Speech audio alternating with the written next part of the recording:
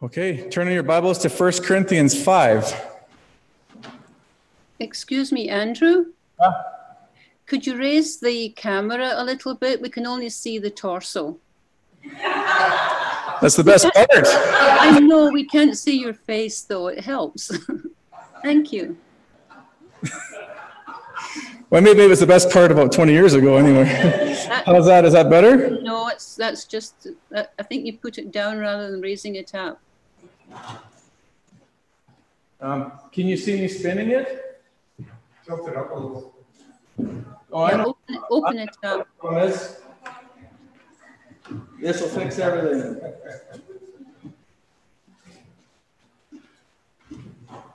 The camera was not plugged in. Oh, that's the, okay, thank you. How's that? Perfect.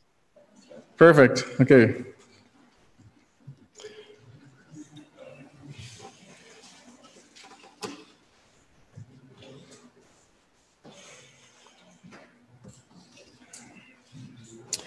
First Corinthians 5. Stand and read with me, please. It is actually reported that there is immorality among you, an immorality of such a kind as does not exist even amongst the Gentiles, that someone has his father's wife. You have become arrogant and have not mourned instead, so that the one who has done this deed would be removed from your midst. For I, on my part, though absent in body but present in spirit, have already judged him who has so committed this, as though I were present. In the name of the Lord Jesus, when you are assembled, I, with you in spirit, with the power of our Lord Jesus, have decided to deliver such a one to Satan for the destruction of his flesh, so his spirit may be saved in the day of the Lord Jesus. Your boasting is not good. Do you not know that little leaven leavens the whole lump of dough? Clean out the old leaven so that you may be a new lump, just as you are in fact unleavened. For Christ our Passover also has been sacrificed. Therefore let us celebrate the feast, not with old leaven, nor with the leaven of malice and wickedness, but with the unleavened bread of sincerity and truth. I wrote to you in my letter not to associate with immoral people. I did not at all mean with the immoral people of this world, or with the covetous or swindlers, or with idolaters, for then you'd have to go out of this world. But I actually wrote to you not to associate with any so-called brother if he's an immoral person, or covetous, or an idolater, or a reviler, or a drunkard, or a swindler, not even to eat with such a one.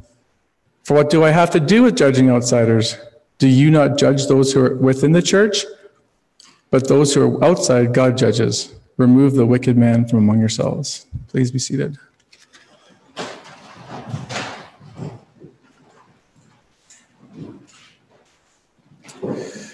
Well, good morning, everyone. When we began our sermon series titled Life Lessons from Corinth, I promised you that we were going to do a minimum of 10 sermons in this series before we moved on.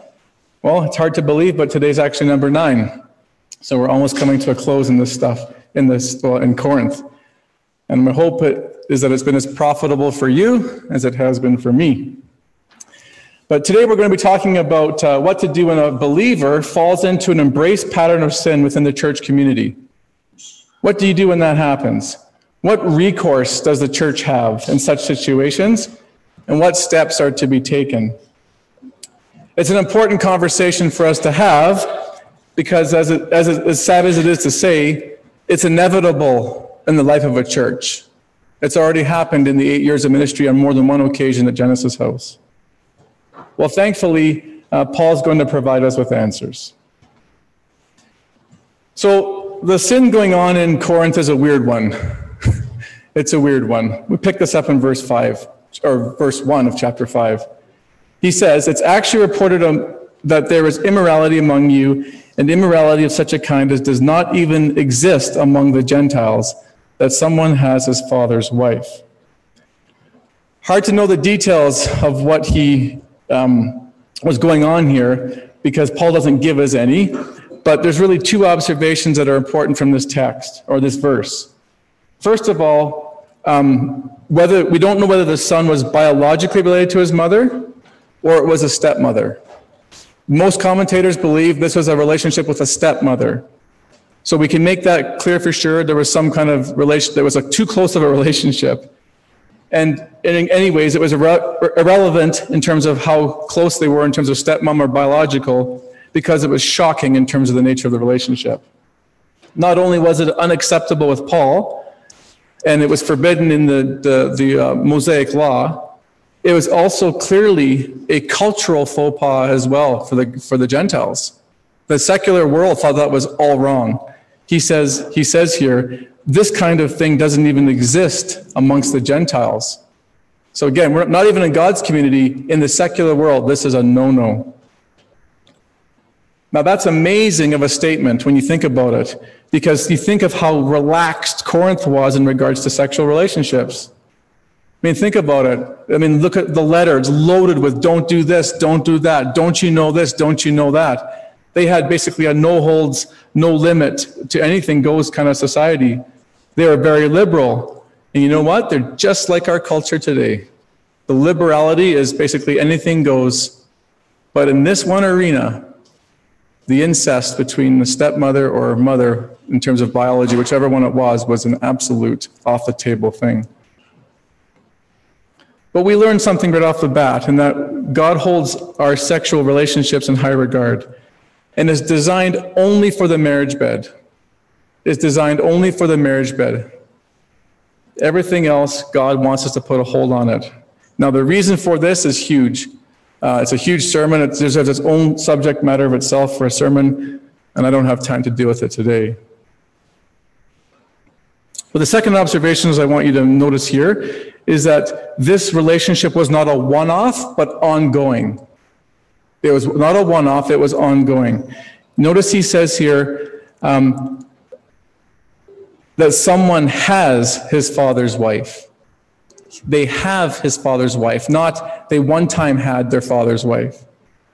So again, this is an interesting observation because it shows that it's an ongoing relationship. It's not just a one-off. Gordon Fee words it this way: Paul's use of the word has is a euphemism for an enduring sexual relationship, not as we would call it, like a one-night stand. So again, we're dealing in this category of dealing with sin with someone who's embraced a pattern of sin and is unrepentant of it. We're not dealing with someone who sins once and has dealt with. This is like an ongoing thing where the person has not repented. But the biggest problem for Paul is not so much the sin itself, but the way the Corinthians had failed to deal with it. Let me pick this up in verse 2. He says, "You've become arrogant and have not mourned instead, so that the one who has done this deed would be removed from your midst." Notice what Paul does here. He addresses the attitude of the Corinthians in terms of how they've handled this. They've allowed sin to blatantly go unchecked in the Christian community, and instead of mourning, they were prideful about it. Now, we're not totally sure how they were prideful. Perhaps they were worried about their reputation as a church if they went and addressed this issue. Maybe this man was a man of status, and to address this man of status was a dangerous thing. Or perhaps they were even endorsing it. Perhaps they thought, like, kind of almost like they were cheering on, like, wow, that's like, again, liberal Corinth, like, who cares? Because the body doesn't matter, it's only the spirit that matters. That's the Greco-Roman mindset towards their body and sex. Paul makes it clear, though, you've completely missed the mark in terms of the humility that God is expecting from you. In Scotland, where I'm from, my family's from, as you could tell by my mom's voice there this morning, they have a saying called gutted. You have to be gutted. So if you're a sports fan or something, and your team loses in the championships, the Scottish person might say, "I'm absolutely gutted." And it hits them in the pit of their stomach with the pain of the loss.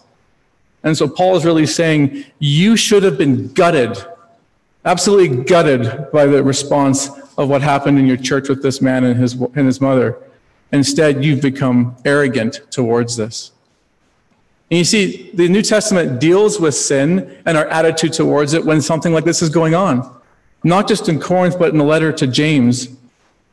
We see an incredible passage here. He says this: "You adulterous people, don't you know that friendship with the world means enmity against God? Therefore, anyone who chooses to be a friend of the world becomes an enemy of God. Or do you think Scripture says without reason that he jealously longs for the Spirit he has caused to dwell in us? But he gives us more grace." That's why the scripture says God opposes the proud but shows favor to the humble. Again, the exact opposite of Corinth. Submit yourselves then to God, resist the devil, and he will flee from you. Come near to God, and he will come near to you. Wash your hands, you sinners, and purify your hearts, you double-minded. Grieve, mourn, and wail. Change your laughter to mourning and your joy to gloom. When people are in the patterns of embrace sin, mourning is a natural response. Now, evidence mourning would have occurred in Corinth would have been simply this. The last part of verse 2. They would have removed this man from their midst.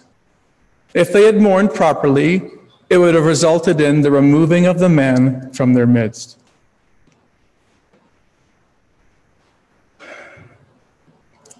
He would have no longer been allowed to receive the benefits of being in the Christian community.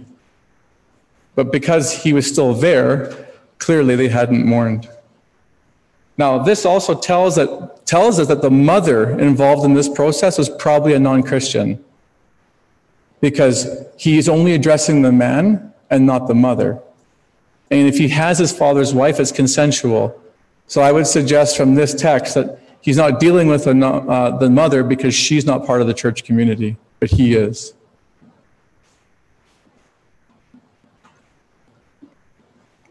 So the Corinthians had failed. They hadn't mourned and taken action to remove the man. But Paul's stance in the situation was very different. So he wanted to make clear that what he felt about the situation. Oh boy, here we go again. This stuff. All right. Actually, let me just backtrack one step before I go on. I need to say this. When you read the action that Paul wants the Corinthians to take, you'd think, man, that's harsh. That's harsh. Like, that's really strong treatment. It even seems unloving. Now, Paul's going to explain a little later as to why this is necessary, but I want you to read a quote from Gordon Fee. Here's what Gordon Fee says regarding this situation.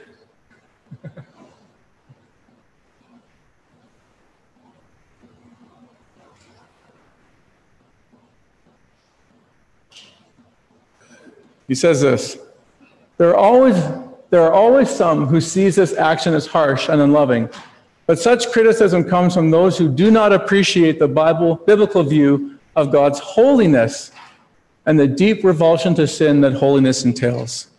It's a powerful statement by Gordon Fee, but that's the reality of it. If you think this is harsh, it's because you don't understand the necessity of understanding God's holiness and what the sacrifice of the cross meant. So again, Paul now wants to make the Corinthians clear that he has a different stance in the situation. And so we pick this up in verse 3 and 4. He says, For I, on my part, though absent in body, but present in spirit, have already judged him who has so committed this, as though I were present.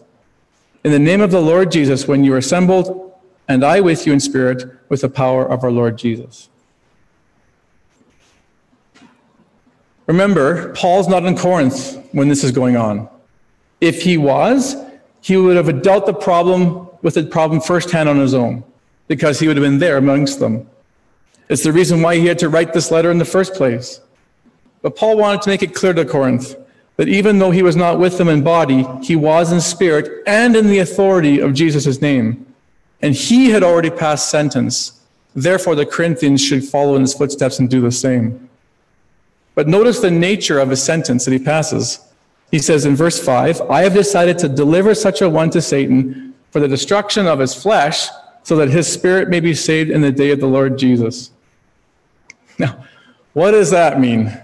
There are so many variations of this, and I've heard some pretty crazy versions and funny stories, but let me just try to tell you what I think it means from the biblical text, and you can talk to me about it in the dialogue after.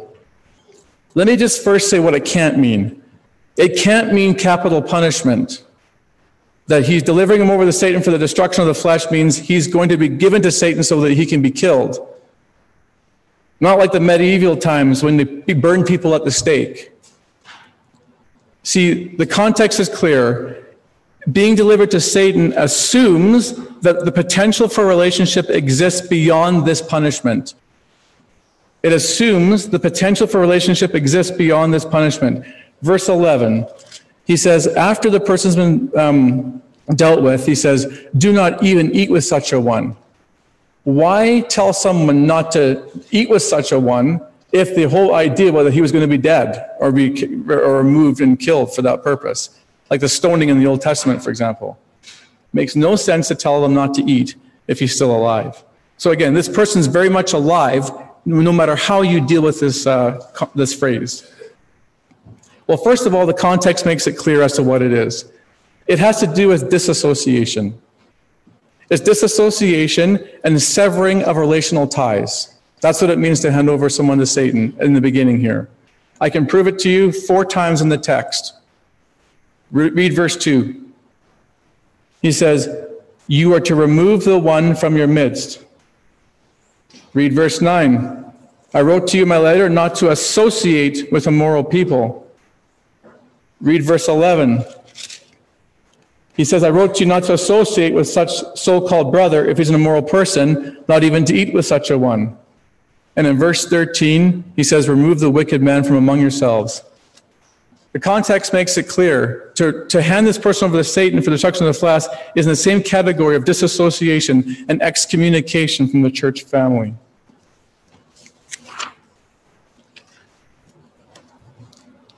Here's the point, though. Once removed, where does a person go? They go into society.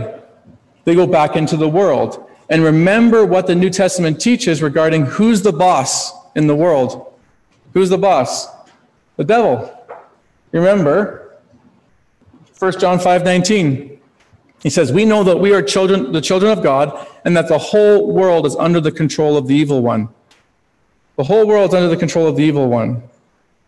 So again, when this person is handed over for the destruction of their flesh and then handed over to Satan, they're put into Satan's realm. They're put out of the church into the world. So it's not a reference to capital punishment, but a reference to someone being excommunicated or removed from the fellowship and community of the church and placed back into the world that they were first saved out of. So how does this work? What could this look like in practicality? All right, so an individual is in Genesis' house, and they're called out for embracing sin that they're unrepentant of. They get angry at me for the conversation, and so they leave in a huff. And they leave angry and frustrated with the church. And they continue in the relationship that they've embraced, or the pattern of sin they've embraced. But as time goes on, something happens to him. First of all, it becomes clear to him that this kind of sin will not be tolerated in God's house, in the Christian community. And second, he learns, hopefully, that life in the world was not as fulfilling and as rich as he thought it was going to be. And he misses his church family, and he misses the intimacy he has with the Lord. And there's this inner turmoil in his spirit, this wrestling. He wants to be with the people. He wants to worship God. He wants to have experienced the self-giving love that exists in a church community, and he misses it. So in recognition of what he has lost, he comes to his senses, and he repents. He comes back into fellowship with the Lord. He comes back into fellowship with a community of believers. So again, the key to this whole process, church, it's meant to be redemptive in nature, not for permanent condemnation. That's another reason why being handed over to Satan has nothing to do with losing your life. It's meant to be redemptive in nature. It says, so that his spirit may be saved in the day of the Lord Jesus. He's walking a dangerous line with God when he's living this way and claiming to be a follower. And so it's a restoration with the Lord and with his community. So again, the whole thing's a sort of shock therapy designed to give a person a jolt in hopes that they would turn their life back around with Jesus and the church. But as Paul continues in verse 6, we see that the purpose of taking such drastic action is not just to deal with the individual, but for the protection of the church community. Did you catch that in verse 6? He says, your boasting is not good. Do you not know that a little leaven leavens the whole lump of dough? Clean out the old leaven so that you may be a new lump. Many of you in Genesis House have made friendship loaf or Amish bread. And you know the process, right? You have this little starter. And the starter is what? Laura, Shani, Evie, all of you leaven lovers, Amish bread lovers, whatever it is. I've been the recipient of them, so don't stop. We love it too. But anyhow, we know what that is. It's a starter. It's a little portion of dough that's kept back from the dough that you're making. And over time, you leave it out to become fermented. And as it ferments, this becomes the thing you use for future use to enhance your next baking that's coming about. And it causes the next baking to have a certain flavor, to have a certain lightness, and for it to rise, for example. Without that sort of fermented dough, your baking fails to succeed. But here's the key with leaven. It's a powerful and permeating influence that affects the whole. Leaven's a permeating and powerful influence that affects the whole. And in the New Testament, it's used in both positive and negative ways. So a positive is Matthew 13:33. Jesus spoke of the kingdom of God being like leaven, referring to how the kingdom of God grows. But he also uses it in negative ways. For example, in reference to the Pharisees and King Herod's teaching in places like Mark 8:15. Well, the context of Corinth is super clear. It's the negative. And Paul's point is obvious. Undealt with sin in the church is like leaven. It becomes a permeating, detrimental influence within the church that affects the whole community. And Paul says we cannot have this.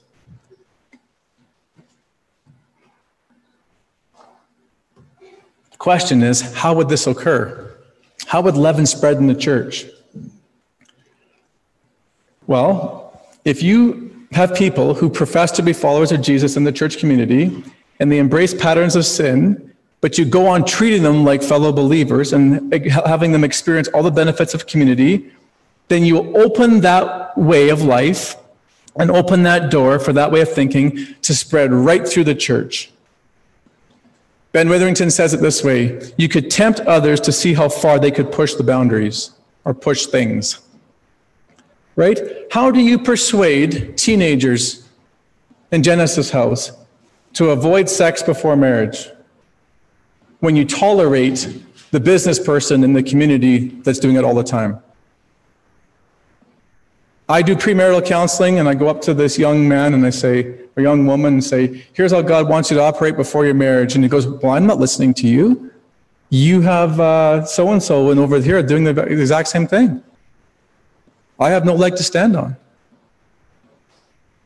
How do you have a teacher who happens to be a member of Genesis House?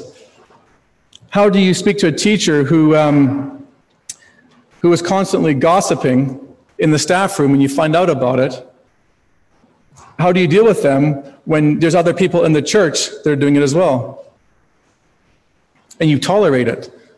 So you go for women's Bible study, and one woman's always gossiping about another, always, and it's undealt with.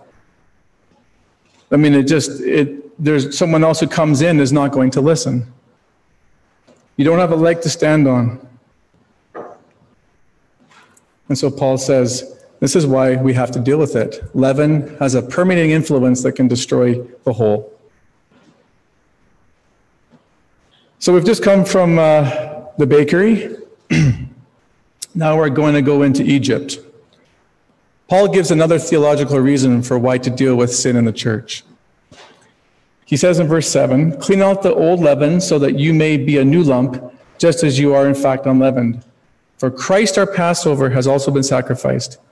Therefore let us celebrate the feast, not with old leaven, nor with the leaven of malice and wickedness, but with the unleavened bread of sincerity and truth.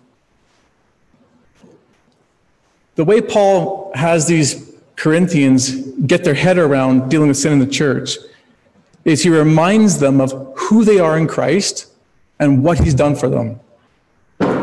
Who they are in Christ and what he's done for them. He says, don't you know that you are actually unleavened? That's who you are. Remember, sin is a reference, like leaven and sin are interchangeable. He says, you're unleavened, but not because of your own righteousness. He says here, for Christ, our Passover, has been sacrificed. So you're unleavened community because of what Jesus has done for you. It's his righteousness that gives you that status. Therefore, he says, there's a way to continue in the Passover feast. Interesting, in the Old Testament, the Passover feast had unleavened feast for 1 week when leaven was removed out of their houses. So it's a 1 week celebration. Here he says, you continue to celebrate the feast, but it's permanent. It's permanent. Passover, unleavened feast, 1 week long. No leaven in the community. In Jesus' economy, it's permanent. You celebrate the feast with the way you live unleavened lives. Unleavened lives. You get rid of malice and wickedness, and you put on sincerity and truth. And so you deal with the sin in the church and remove that person.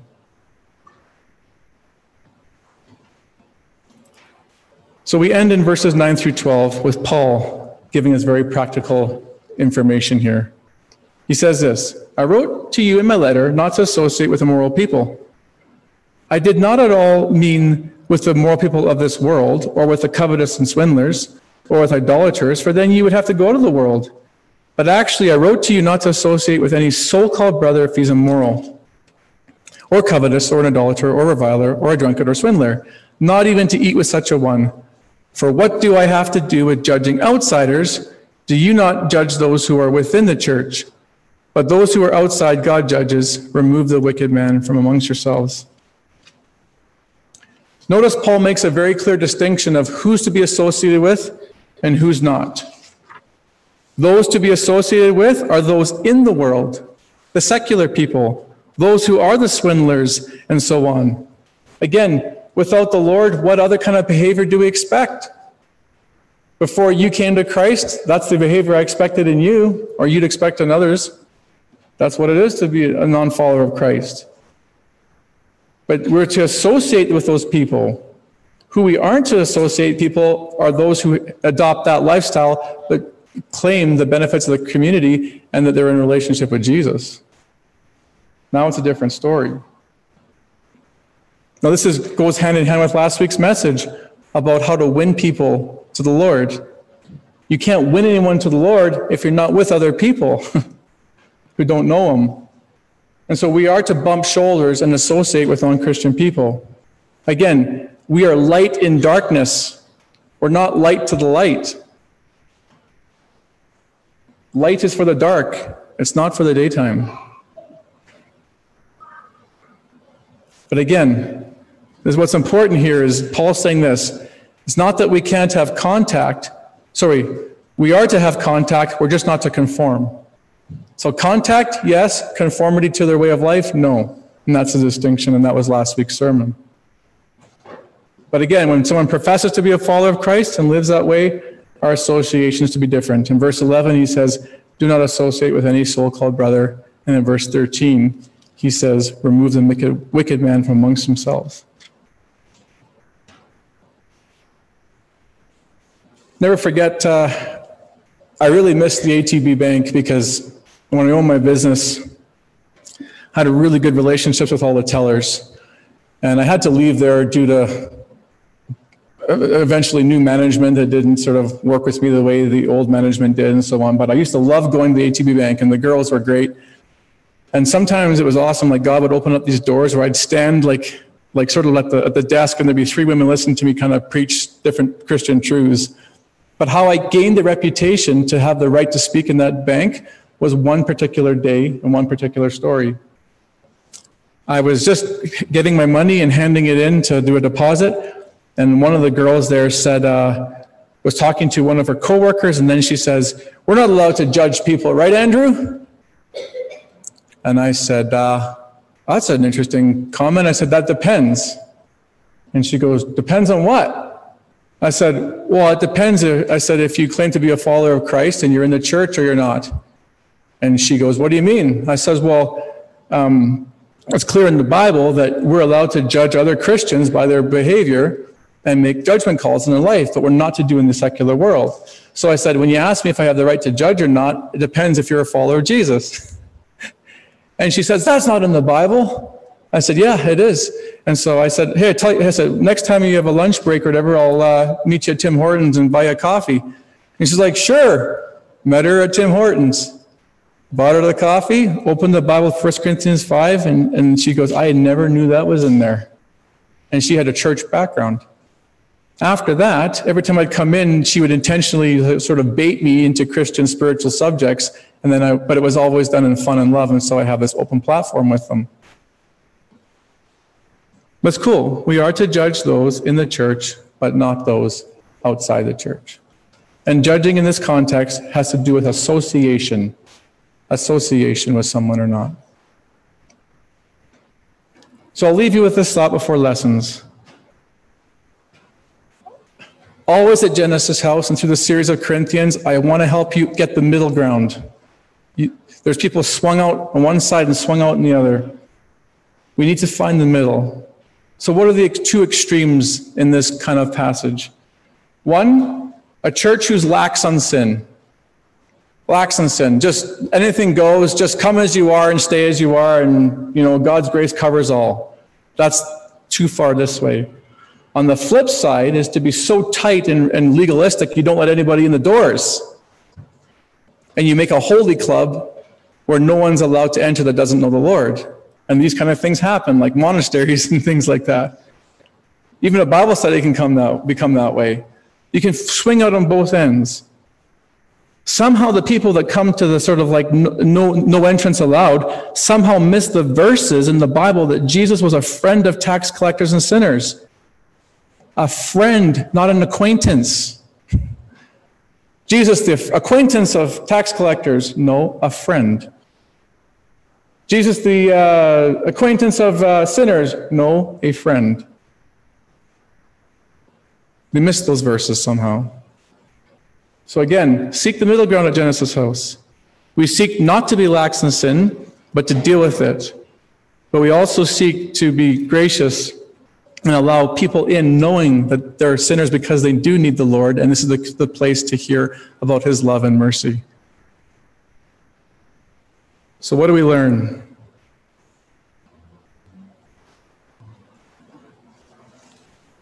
When patterns of sin are recurring in the church and the professing believer is unrepentant, we ought to be in mourning. You see people in the sin in church, you know how easy it is to say, man, I'm sure glad it ain't me, or sucks to be them, or can you believe those people, how they got into that? That's not the right attitude. Nor is it to ignore it because we're uncomfortable that we want to deal with it. That's not good either. We ought to be in mourning. It grieves God's heart that this is going on. It needs to grieve ours. James 4, verse 4.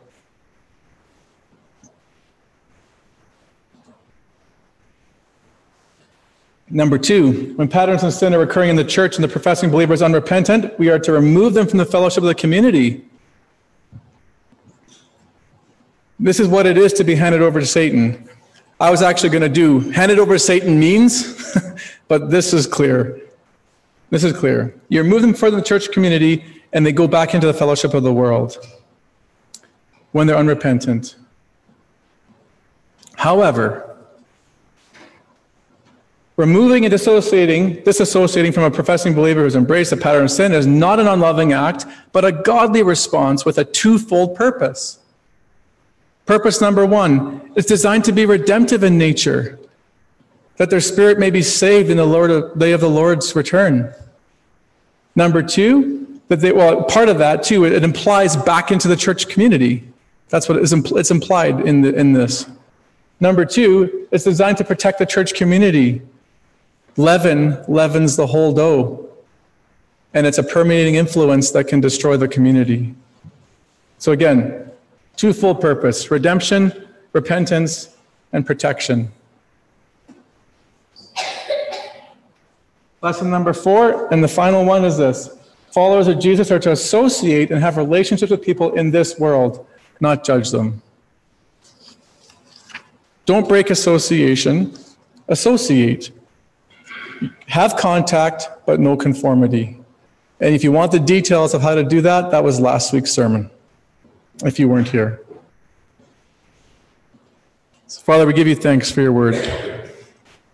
And we know that this is a book about love. The whole Bible is a love story about how you've created us to be in relationship with you and how you've done everything possible from your point of view to restore what's been broken. We know that this teaching seems harsh, but we also know that it comes from a loving God who understands what's best for us. If anyone in our church right now has embraced patterns of sin and has been hiding it, we ask, Lord, that they would turn their laughter into mourning and come before you. If there's anybody in the future that needs courage in our church from the leadership to deal with stuff, that you prepare their minds and hearts to do so. And we thank you for your word and how it teaches us how to live every day, both inside and outside this building. And we just give you thanks in Christ's name. Amen.